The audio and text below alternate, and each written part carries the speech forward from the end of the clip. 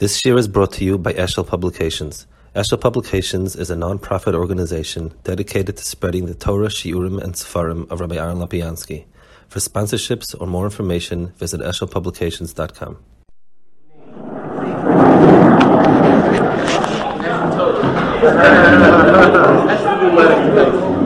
Good. Rabbi speaks to him. Right? That's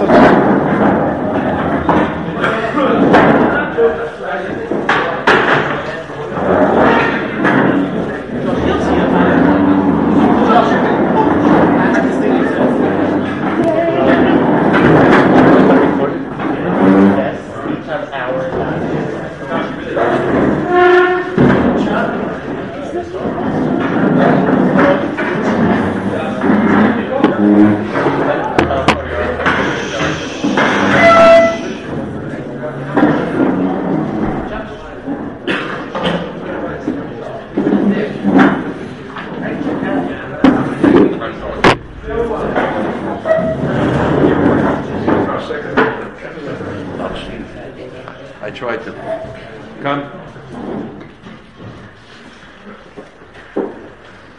Okay, Rabbi Isai, we have a very special guest speaker this afternoon, this evening. Tell you one way to express at least how I personally feel when Rabbi Kiffel called me to ask me to make an appointment for Rabbi Lopiansky to speak. I spoke about having come at night. That was the original request, if I remember correctly. But I wanted to make sure that he came at a time when I'm typically here so that I could hear it as well. I always have tremendous hana. I'm listening to Rabbi Lopiansky. He's a wonderful speaker. Chashuva Rosh Yeshiva of the Yeshiva Gedola in Greater Washington. Therefore, it's a big honor and big privilege for us, as in most years, to have Rabbi Lopiansky address the yeshiva this afternoon.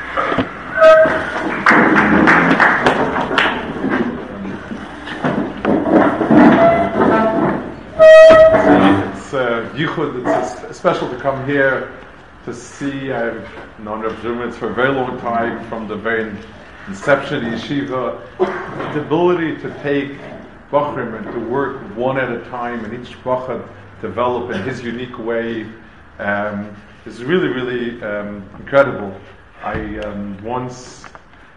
was once waiting for a bus on the road from Tel Aviv to Haifa, kind of at an odd station over there, and there was a beachcomber, for the best of the description, was selling stuff that he carved out of wood, and he looked like he had smoking and inhaling.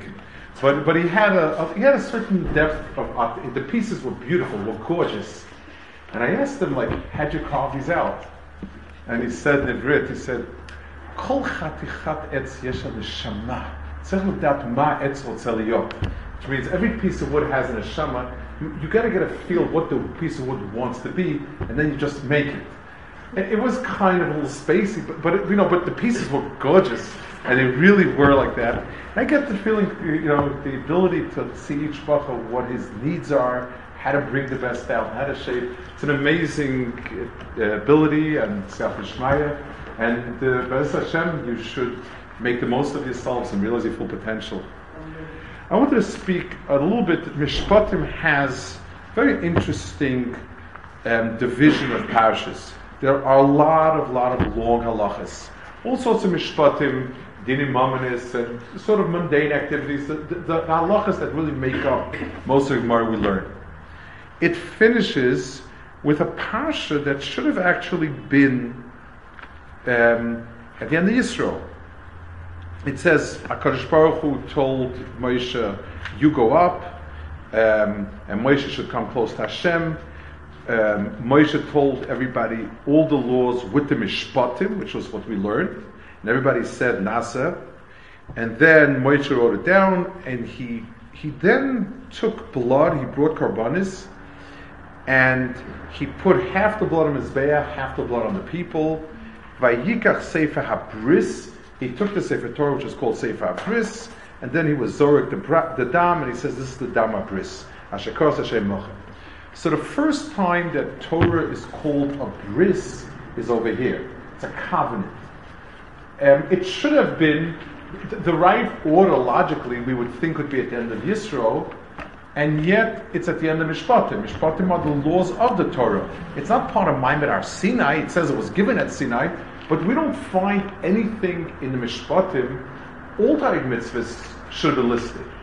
So I'd like to try to get a sense of why the bris of Torah is especially after Mishpatim.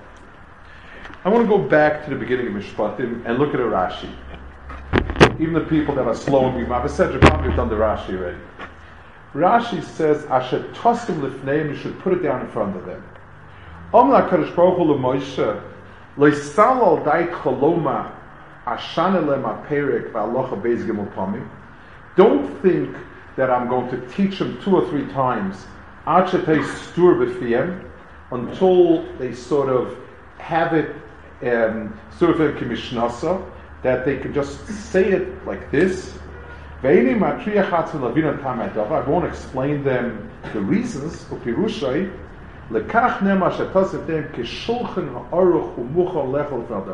Like a table that's ready to eat and for the person.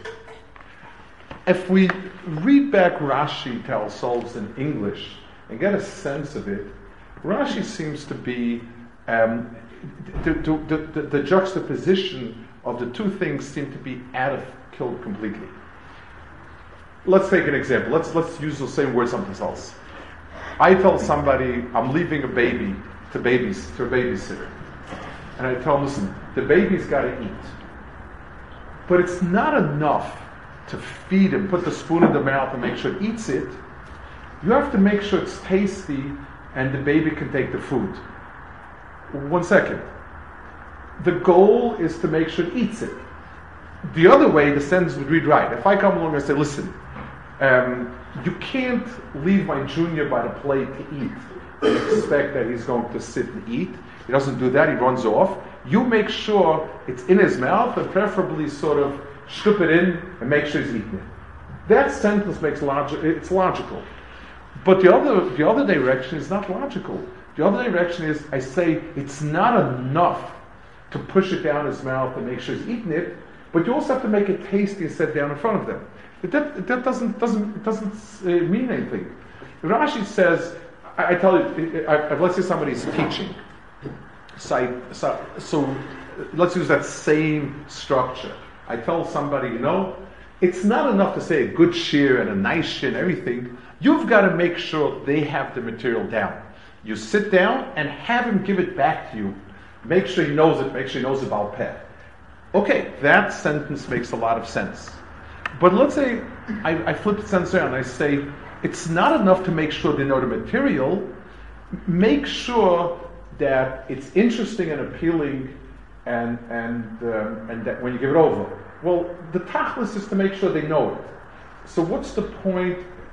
Making material appealing is one way to get the kids to know it. Another way is to take a big stick and crack it on the head. It's a question of technique. But the end result is that you want the person, the Talmud, to really know it. So what does Rashi mean? It's not enough. And he gives a mashal. He says, don't put it in their mouths, sima b'fihem. He says, Elo keshulchan aruch lifneihem. It would be the other way around. So I really think that we don't really understand Pshat and Rashi well because we're reading it wrong, I think. Let's take a Chazal. The Chazal say that when Moshe Rabbeinu came down from Sinai, the luchos were 6 tfachim. 2 were being held in HaKadosh Baruch Hu's hands, so to speak. 2 were being held in Moshe Rabbeinu's hand, so to speak, and 2 in the middle. What it means when we try to bring into words that are meaningful to us is that Torah has 2 components to it. For instance, if I tell you something that is so clear and it makes so much sense that you understand it immediately, you will maybe say it over my name just to give me credit, but you really feel you don't have to. It's obvious. It's obvious. I don't know how I didn't think of it myself. That's one type of understanding. A different way of knowing something is, I'm not sure why it's like that. I'm not sure what he meant, but he said so, and I guess I need to rely on what he said. Those are two ways which you can evaluate information that's come to us, ideas, understandings. It's, I heard it from you, but it's so clear and it's so simple that it's mine, or it's yours. Either one of the two doesn't leave room for the other. It's either mine or it's yours. Either I understand that it makes sense to me and I'm just kind of giving you, acknowledging you because it's the mental thing to do, or it's yours and I'm just repeating it because I think you know what you mean, but that's it. HaKadosh Baruch Hu wanted Torah to be a bond between Klal Yisrael and HaKadosh Baruch Hu. And just like to create a bond between two entities, you need to have both of them stuck together on the same thing. If I glue two things together and the glue works well for one of the two but not for the other of the two, you don't have a bond there. The glue holds the two, it grabs one piece of wood here and one piece of wood here, and that's how the pieces are glued together.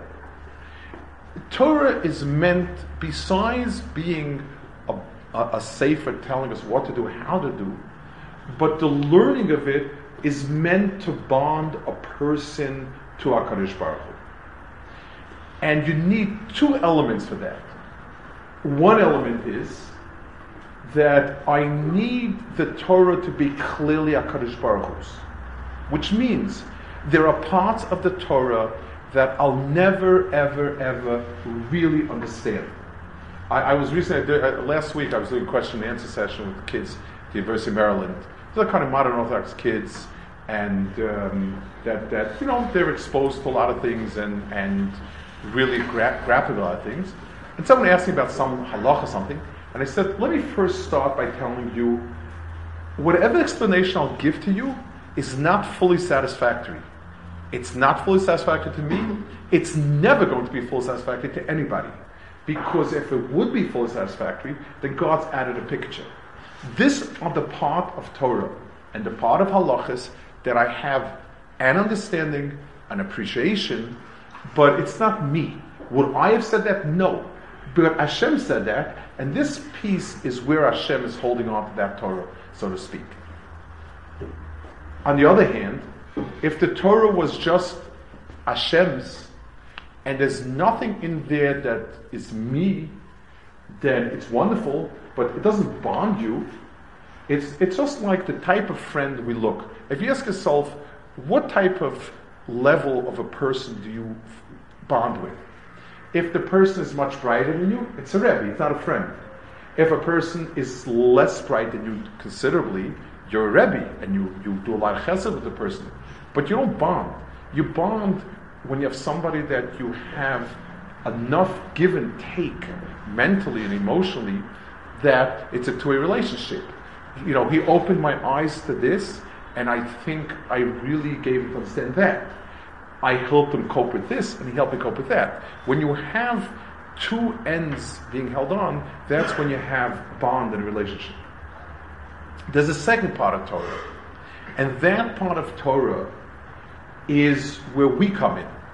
And it's something where if we don't really, really understand it, then we don't have that part of Torah. Let's see if somebody says it mefurish.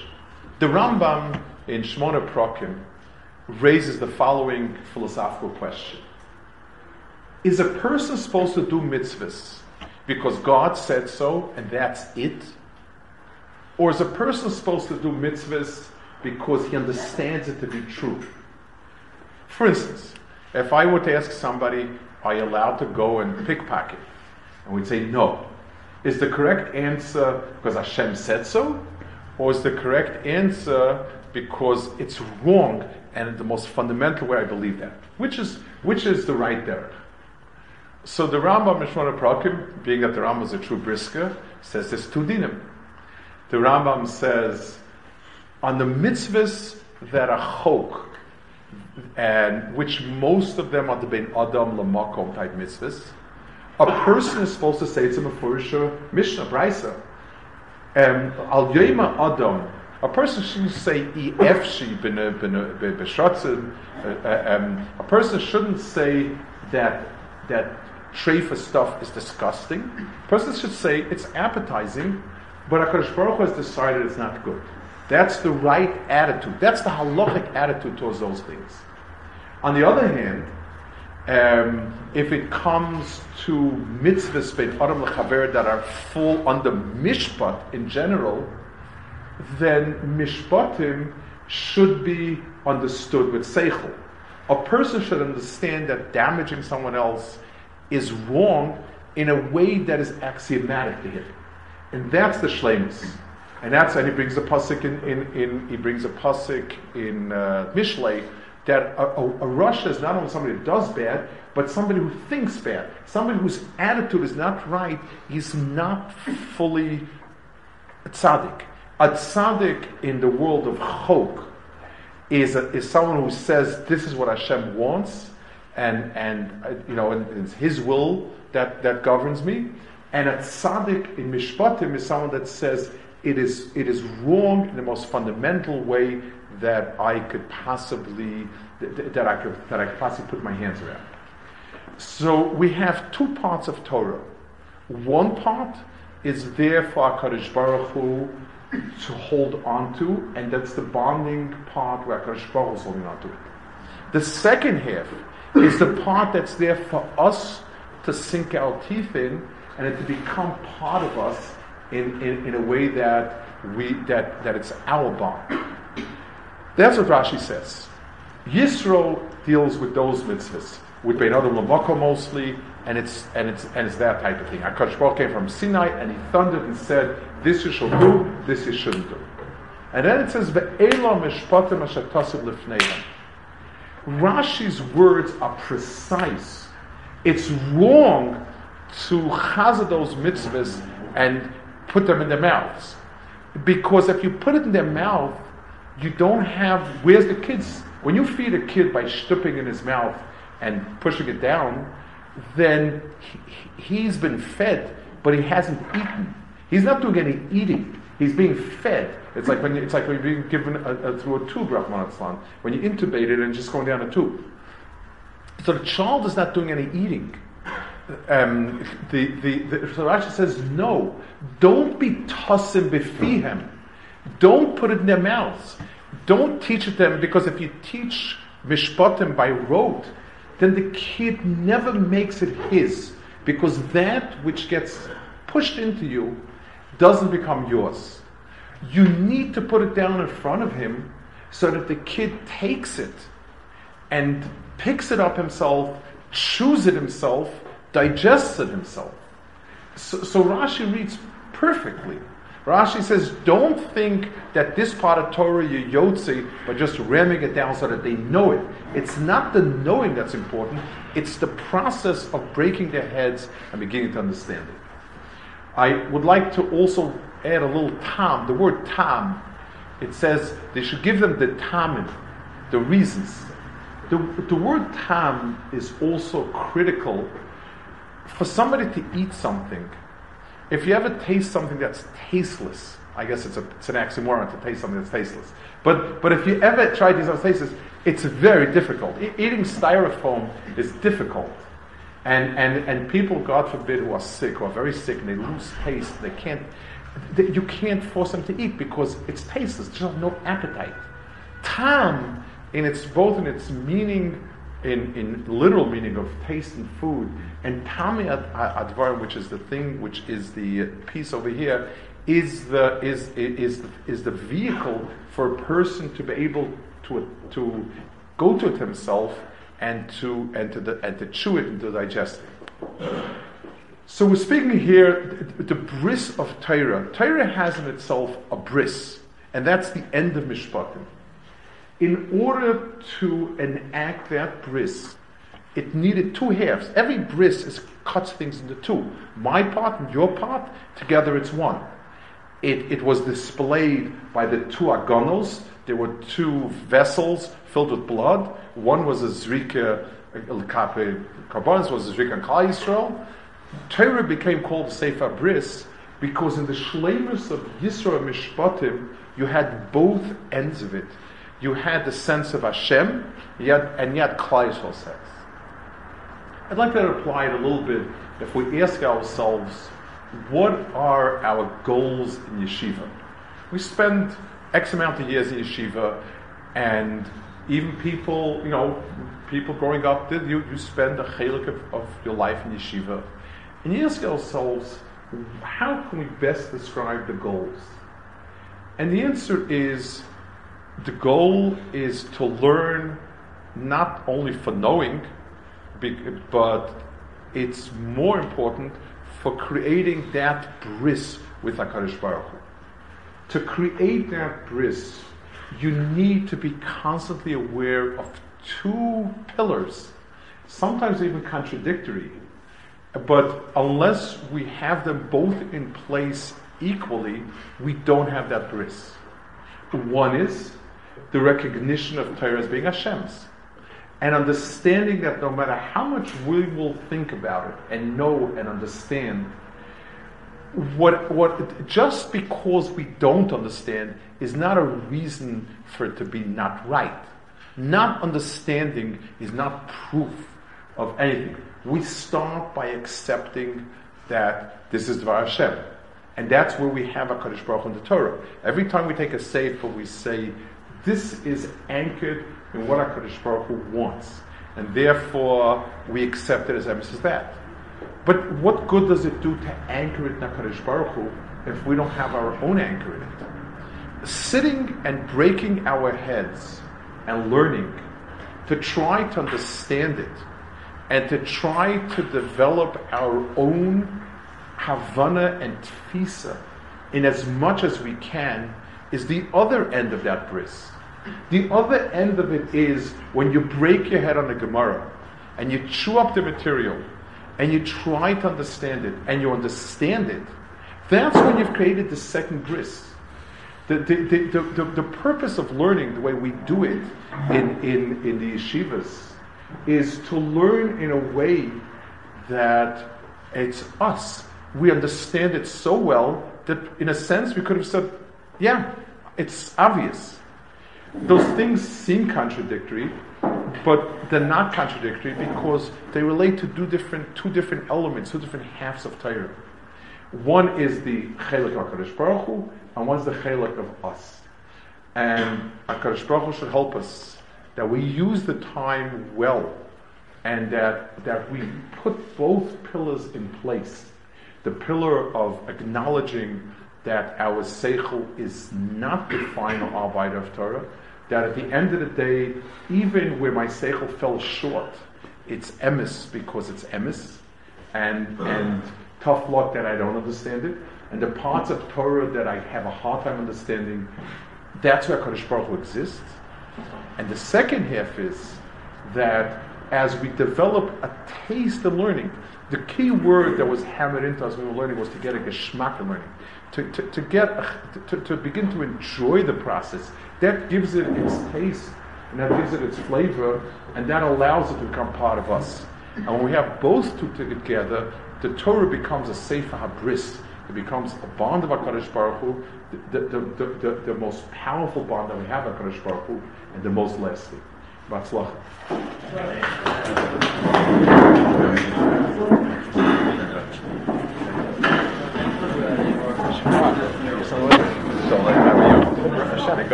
Yeah.